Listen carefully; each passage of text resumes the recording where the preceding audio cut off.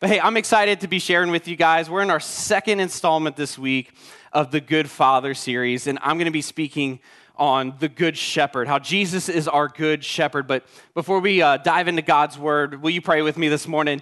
Father God, I just thank you that, Lord, we have the freedom just to come and just gather in your presence today, God. I just ask that you would meet us in this place. And as we look at your word, God, Lord, let me not speak the words of man, but let me speak your words, God. Lord, that we might just come and encounter you, come and encounter your living word, and just be filled with your presence today. In Jesus' name, amen. Amen. And so if you have your Bibles, you can go ahead and turn to John 10. We're going to be looking today at verses 1 through 21. If you don't have your Bibles, don't worry about it. We're going to have it up on the screens. But I want to give you a little bit of context of what we're looking at today. So this passage that we're getting ready to look at, it's actually a continuation of a previous conversation that has just happened in the last chapter. And Jesus is talking to the Pharisees, and he's talking to some of the religious leaders of the day. And so just before this is the story where Jesus has healed the blind man. Maybe you remember that one where he goes down and he spits in the dirt and rubs the mud on his eyes. Would anyone let Jesus spit in some dirt and rub in your eyes this morning? I don't know. Definitely not with coronavirus around here. But really, the Pharisees, they wanted to seek to discredit Jesus. They wanted to just chop everything up as this big hoax, and they are trying to get people to turn away and try to pretty much paint him as this false teacher. And so what Jesus tells them says, in contrast to that miracle, he says, you guys are actually the ones who are blind. Because of your evil ways, you are actually disqualified from leading these people because of your spiritual blindness. And that's where we pick up our story today. So John 10, 1 through 21, verse 1 says this. It says, truly I say to you, he who does not enter the sheepfold by the door, but climbs in by another way, that man is a thief and a robber. But if he who enters by the door is the shepherd of the sheep, to him the gatekeeper opens, the sheep hear his voice, and he calls his own sheep by name and leads them out. When he has brought out all his own, he goes before them, and the sheep follow him, for they know his voice. A stranger they will not follow, but they will flee from him, for they do not know the voice of strangers. And it says this figure of speech Jesus used with them, but they did not understand what he was saying to them. And so basically now he recaps what he's going to say, but pretty much brings in like the Parables for Dummies version. And so verse 7, we pick that back up. And it says, so Jesus again said to them, truly, truly, I say to you, I am the door of the sheep. All who come before me are thieves and robbers, but the sheep did not listen to them. I am the door. If anyone enters by me, he will be saved and will go in and out and find pasture. The thief comes only to steal and kill and destroy. I came that they may have life and have it abundantly. I am the good shepherd. The good shepherd laid down his life for the sheep. He who is a hired hand and not a shepherd, who does not own the sheep, sees the wolf coming and leaves the sheep and flees. The wolf snatches them and scatters them. He flees because he is a hired hand and cares nothing for the sheep. I am the good shepherd. I know my own and my own know me, just as the Father knows me and I know the Father, and I lay my life down for the sheep. And I have other sheep that are not of this fold. I must bring them also, and they will listen to my voice, so there will be one flock and one shepherd. For this reason, the Father loves me, because I lay down my life that I may take it up again. No one takes it from me, but I lay it down of my own accord. I have authority to lay it down, and I have authority to take it up again. This charge I've received from my Father. And then these last couple verses here say, there was again a division among the Jews because of these words. Many of them said, he has a demon and is insane. Why listen to him? Others said, these are not the words of one who is oppressed by a demon. Can a demon open the eyes of the blind? That's a great question. And the way you'd answer that is a lot of how you perceive Jesus. But today what I want to do is I want to look at three major statements that Jesus talks about here as he's going through this. So he makes three big overarching statements that I think really outlines our time well today. And the first one is, I am the door of the sheep. I am the door of the sheep. So Jesus is talking about how people are actually trying to enter into the fold. As we were just reading a few moments ago, he was talking about how other people have tried to get into the fold by other ways other than Jesus. And what is interesting here is really, what are these people looking for? And Jesus is actually going to go, and he's hitting something that's beneath the surface. And what he's addressing is actually how these people are trying to achieve peace. They're trying to find a place where they can go and their soul can take pasture. They're striving for wholeness. And I would say that probably every single one of us in here this morning is looking for some kind of wholeness in our soul. But what is of importance here is how you try to enter in. And he says, if someone has tried to enter in by any other means but me, then they are here for the wrong reasons, and watch out for them.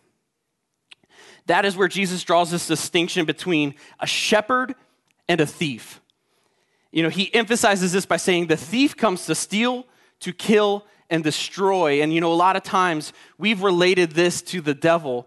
But here in this particular passage, in this context, he's actually relating it back to the religious rulers of the day, because they have tried to enter into the flock of God by means other than what God has intended. So this actually isn't talking about them. It's talking about these spiritual leaders, and he's speaking that way of them because they have actually tried to pursue these positions. They've tried to pursue this influence with the wrong motives and with the wrong intentions. And so these leaders were actually seeking status and ease of life at the inconvenience of others.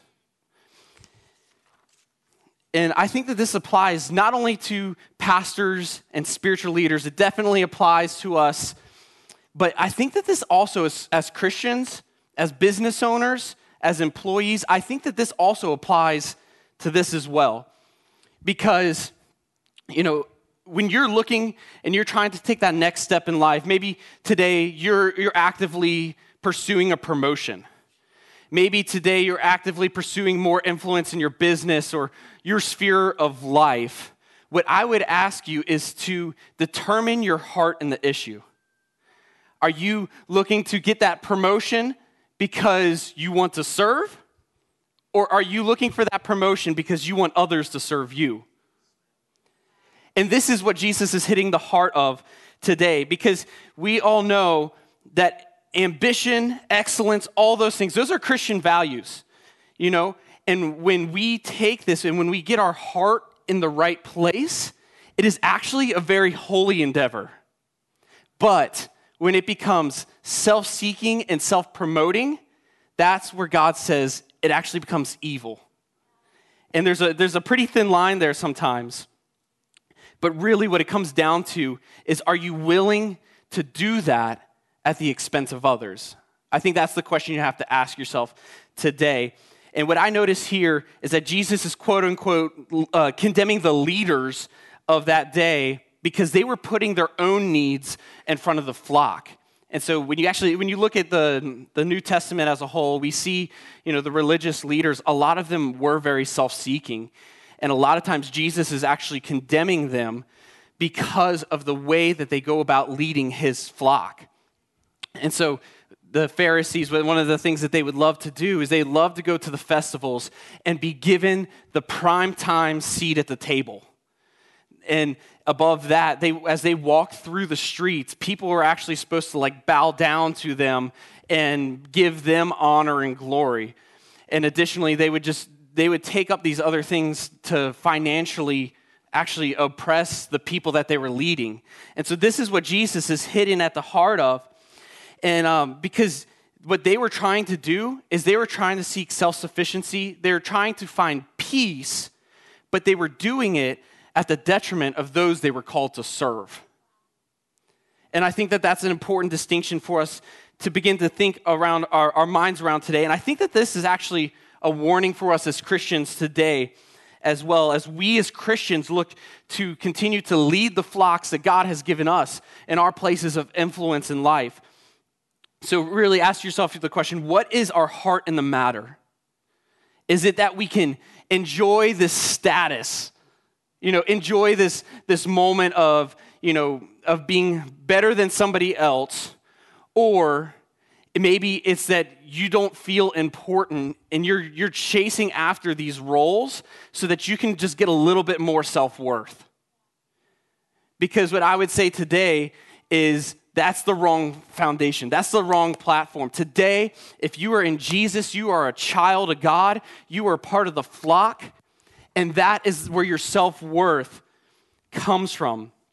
And so Jesus condemns these men for doing it for any other reason than for honoring God. And so Jesus then says, if anyone enters by me, then he will be saved and will go in and out and will find pasture, bringing it back to the idea of peace, of rest. And when we look at the whole of Scripture, the people of God have always been looking for that peace that we had in the garden with God, and also looking forward to the peace we know we will once again have on the other side of eternity in heaven as well. And so in the whole idea of this, what's going on, it's a big thing that kind of goes underneath the layer of Jewish literature there, is this inner struggle, this inner chaos that they're looking to be brought to peace. And I think most of us today, we could kind of resonate with that. You know, where there's just that churning in your soul where you're just like, nothing is going to satisfy this other than having some genuine connection with the King of Kings this morning. And that's why it's so important as we do come back every Sunday just to center ourselves once again. But I don't know about you. I think everyone I know is actually looking for that kind of peace in their life in one way or another. And I think it gets churned up because life gets busy. God gives us so many things to do, and we have those blessings that we get to do to serve God or to serve our families, whatever that might be. And here, the Hebrew word for peace gives us this word picture of bringing order out of chaos. Or maybe think of it as bringing calm to a storm. And what it actually reminds me of is in Genesis, when we go back to the very beginning of the Bible, it says that the earth was formless, it was void, and then the Spirit of God is actually hovering over all the earth and brings everything back into order, brings those storms into order, and God brings a beautiful creation out of it.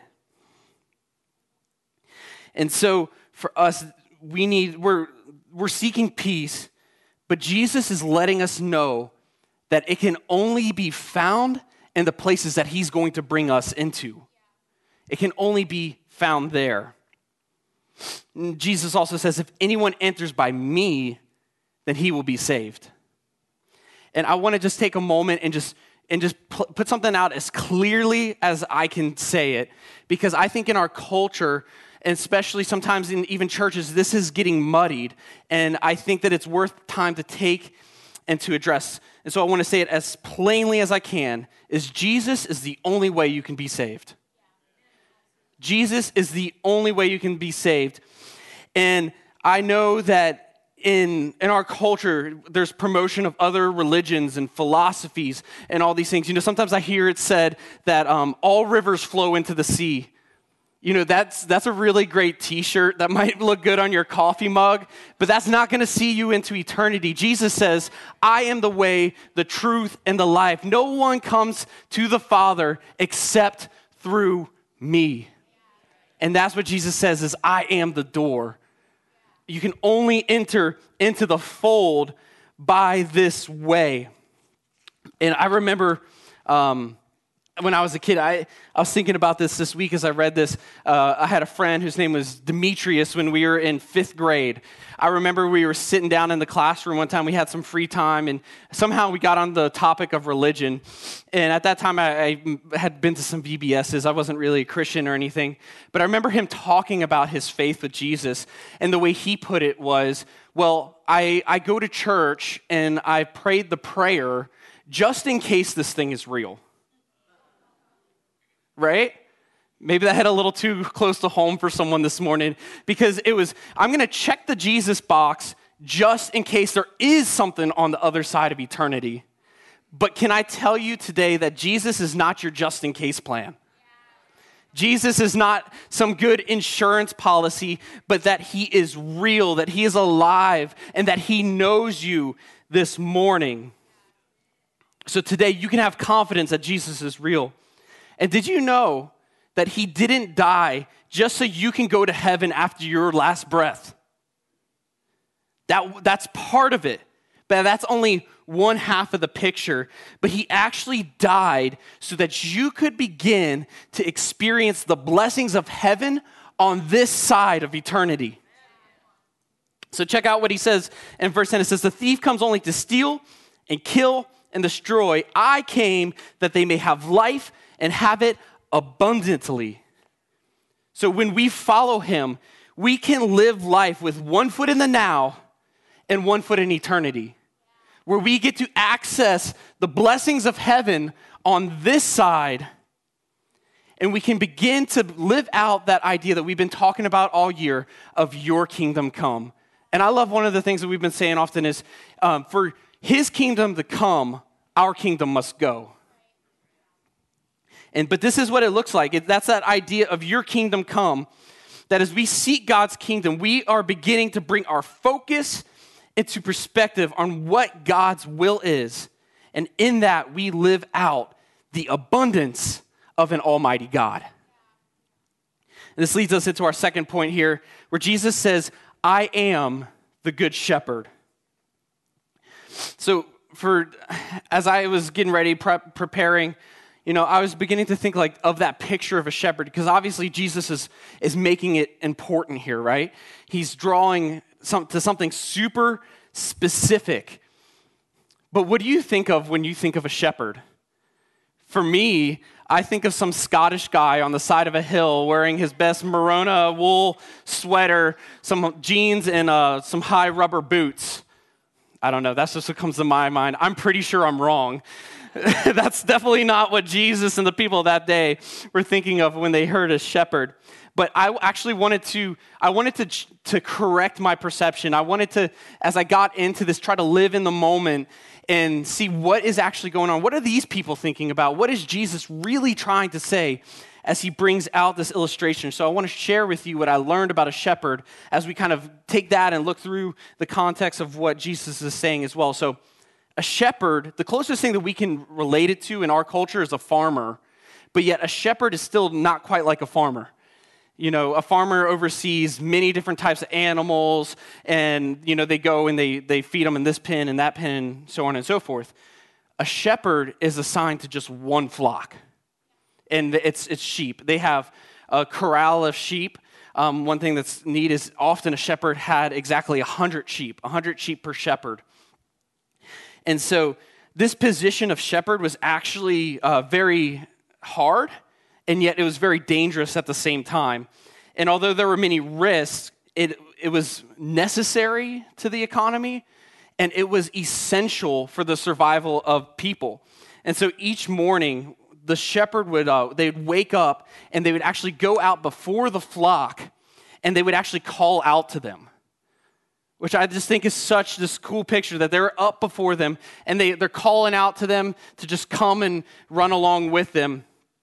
And I think this draws something important, and it says, Jesus says that the sheep know his voice. Have you ever heard the audible voice of God before? I haven't, but I have heard and seen him speak in other ways. I used to get so worried that as a Christian, if I hadn't heard this big booming voice from heaven, then maybe I wasn't actually part of his fold. Or maybe I wasn't a sheep.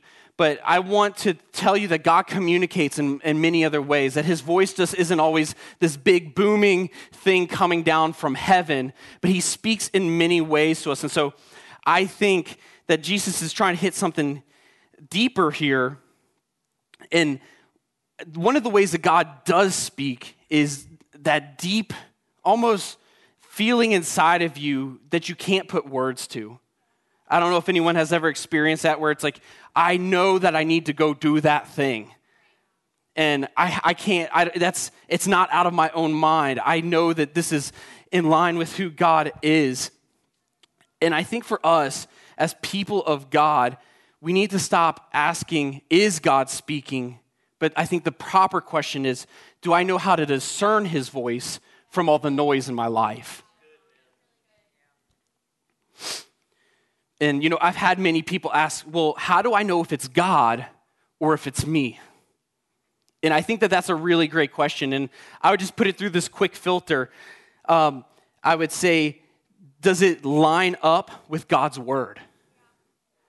Is it compatible with who I know he is, who his character is? And then what I would say is ask him to confirm it. Ask him to confirm it. He's done that time and time and time again for his people. He will confirm his word, but when he confirms it, have the courage to do it. Because I'll tell you from personal experience, sometimes it's easy to just shake it off. God will say, hey, go speak to that person. This is what's going on in their life. You need to go pray. And I'm like, God, I'm in Target right now. I'm in my shorts and my sandals. I am not ready for this. And he says, go. So when he gives us that command, we need to be ready to respond to his word. But I want to encourage you today that like anything else, it'll take practice. And if you don't get it right the first time, don't get discouraged because God is going to speak again. It's not a test like, oh, I didn't do it this one time, so all of a sudden God's no longer going to talk to me. No, but what I say is the longer and longer you walk with the Lord, the easier it will be to discern his voice from the rest of the noise in your life. And just like he says here that the sheep are able to discern the shepherd's voice from a stranger's voice. So be encouraged as you walk longer with the Lord, you will get this thing. But one of the visuals that I love about a shepherd is that they walk in front of the flock. So like a shepherd, they're calling back to the sheep to come on. And just like God does, he wants to lead us into these places of pasture where we can rest. That's one of the most common imageries that we see of God is that of a shepherd. So he wants to lead us into places that are filled with his blessing. And what I love is that even though the path may be rugged to get to the place of blessing, the shepherd is still leading us to get there. And, in Psalms, it talks about that a lot. Psalm 23, he says, I will make you lie down in green pastures. I will make you, what he's saying is, I'm going to bring you into places of blessing, and I will bring you that rest that your soul is so desiring. And then the shepherd, when the sun is actually at its hottest, the shepherd leads the sheep to shaded areas to lie down. When he's out in the field, he or she's out in the field, they're looking for places where they can bring their sheep to go and rest, where they can get that protection from the midday sun. And then after that, the way the shepherd winds down the day is that they actually begin to bring all of the sheep back into what's called the fold. It's like a big protected area. Think of almost like a barn, like a big barn that could hold over 100 sheep. So they're bringing them into this area, and as they do so, they're actually counting each sheep, which I think is amazing. So if any are missing, the shepherd actually goes back into the evening darkness and looks for the sheep. It's just like Jesus says when he says, I will leave the 99 to go find the one. Today, do you believe that God even notices you? Or do you believe that God cares about your story, that in a room of maybe 100 people right now, that God knows exactly what's going on? Or that if you were to not be here, that God wouldn't notice? But I can tell you this morning, undoubtedly, yes. God knows you. God loves you. Jesus says that he knows his sheep the same way that the Father knows the Son. Today, Jesus knows your name. Today, Jesus knows your name. And one of the wild things about a shepherd is that they actually need to be willing to lay down their life for the sheep that they are overseeing. Because the shepherd, as they're out in the wilderness, oftentimes they actually have to defend the sheep from like large wild animals or from robbers. And at many times it will actually cost the shepherd their life. So Jesus draws this distinction between the selflessness of a shepherd and the self-preservation of a hired hand. So when danger arrives, the hired hand will flee. And Jesus is calling these Pharisees hired hands because they seek their own well-being over that of the flock. They were willing to see the church succumb and be defeated by its spiritual foes. They were not willing to stand up for God amidst everything that was going on.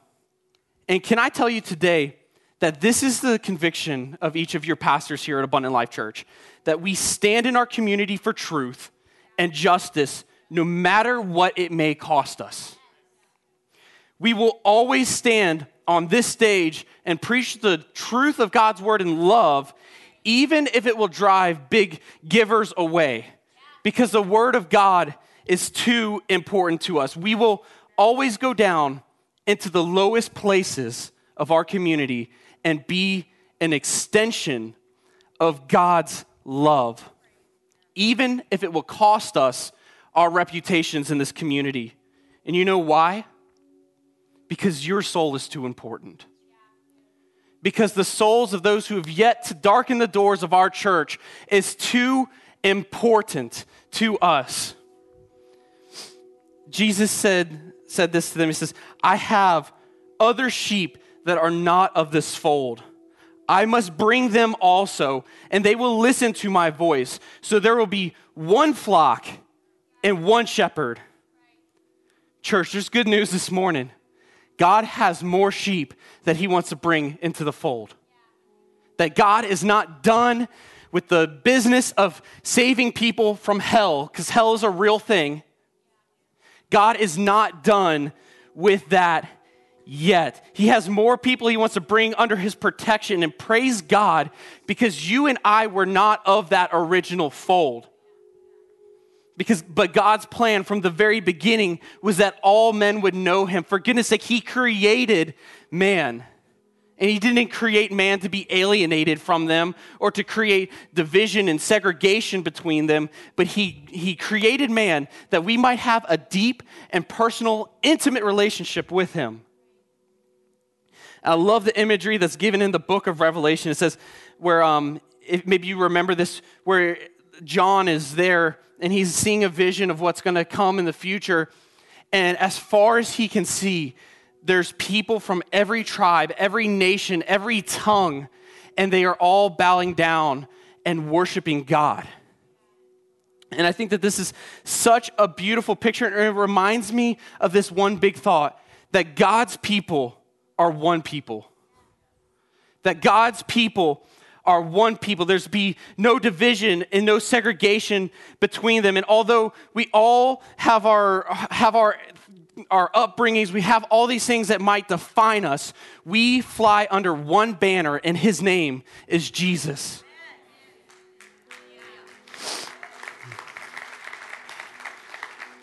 So I want to take a moment, and I know that this is a hot topic, but just like I said, we're not going to be afraid as a church to talk about these things. Therefore, we need to fight for the rights of all of our brothers and sisters. You know, right now there's so much tension in our nation, in our community. You know, you stand on one side of issues or the other. You are for Black Lives Matter, or are you for Blue Lives Matter? And I would say, what about the third option? What about just like Jesus, where we stand in the gap? We stand in the gap for people, where we hear people's stories on each side, and where we can show love to everyone in this. Because can I tell you, I've talked with my black friends and I've talked with my police officer friends, and here's the common denominator. Neither one of them feel heard and neither one of them feel cared about. My goodness, what an opportunity for the church to be real Christians in this time. Come on, where we can stand in the gap, because let me tell you this, that when we look at the kingdom of God, God's people are one people, and his flock is filled with many colored sheep today, church. They are filled with many colored sheep.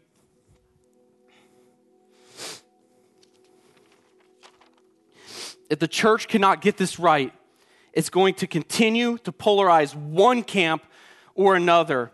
And how will we ever be agents of peace and bringers of change if we are not willing to lay down our own personal preferences to stand up for the truth of God's word and love people in the midst of this, because God's kingdom is too important. Our predispositions or whatever have to die that the truth of God's word can come alive in us. And can I tell you, as pastors, we don't always get this right.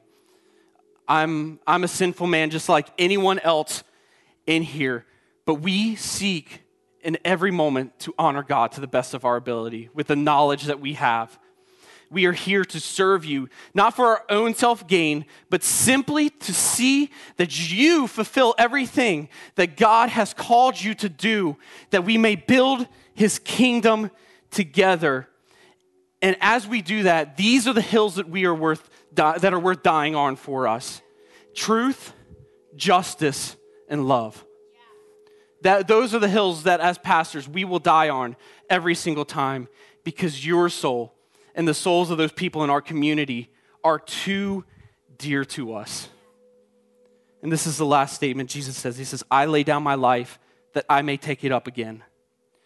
As the good shepherd, Jesus lays down his life for us that he may take it up once again. And what I love is that Jesus wouldn't even let death on a cross stop him from coming back alive to lead his sheep again.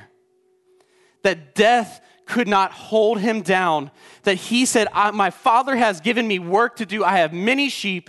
I have many sheep to bring into my kingdom. And I will not let death stop me or cut that calling short from me. What I love is that even after his death, for 40 days, he still appears to his disciples. And he comes and he comforts them after his own death. And he tries to impart wisdom to them. What's coming next? Hey, you need to stay here. You need to pray because the Holy Spirit's going to come and he's going to be a teacher to you. And he's going to empower you to continue to bring my kingdom to this place. But then afterwards, he ascends into heaven, where then he tells his disciples that he's actually going to prepare a place for them. Once again, just that beautiful picture of a shepherd who goes out in front of the sheep, who goes before them to lead them into pastures. Jesus has gone before us in death that we may not experience the sting of death, and that he may lead us into places that are already prepared for us in the Father's house. Is that not good news this morning, church? So yesterday, today, and forever, Jesus is the good shepherd. He didn't do it for fame or for his own glory, but that his sheep may be with him forever in the Father's house. And if there's one thing, if you don't remember anything else that I said today, I want you to put a cliff note on this one, is that Jesus is leading, so will you follow him? Jesus is out in front, calling to his sheep. Will you follow him today? Because just like at the end of our reading today, we have a choice. We can be like those who said that Jesus was demon-possessed. We can discredit his words. We can discredit the things that he's called us to. Or we can be like the others and say, surely if Jesus was demon-possessed, then how could he heal the blind? So for us, Jesus wants to lead us into places of blessing. Although these places will still have trials, it will be blessed with his presence. So today we have that decision to make, whether to recognize him as a madman or recognize him as the good shepherd and the Son of God. And so in our closing today, maybe today you are here and you've never given your life to Jesus. There's no better moment than the present to do so, because I don't believe that our God is a God of accidents. If you are here today, it's not because you stumbled in here on accident. God was actually calling you and you just didn't know it yet. And so I want to give you a legitimate opportunity to just come and receive him. And what that looks like is, we pray a prayer, and there's nothing special about the prayer, actually. It's about the posture of our heart and turning and saying, my kingdom will go so that Jesus' kingdom can come, because I recognize him as my Savior. And like we talked about, he's the only way to heaven. And so if we could just all bow our heads today, and if you just pray with me, if you want to accept Jesus into your heart, you want to start a new life with him, just mean this in your heart and just pray with me. Father, I thank you for Jesus. Jesus, I thank you for your death, for your burial, and for your resurrection, that I can be holy in the sight of God. Take my life and lead me. I want to follow you for the rest of my days. In Jesus' name, amen.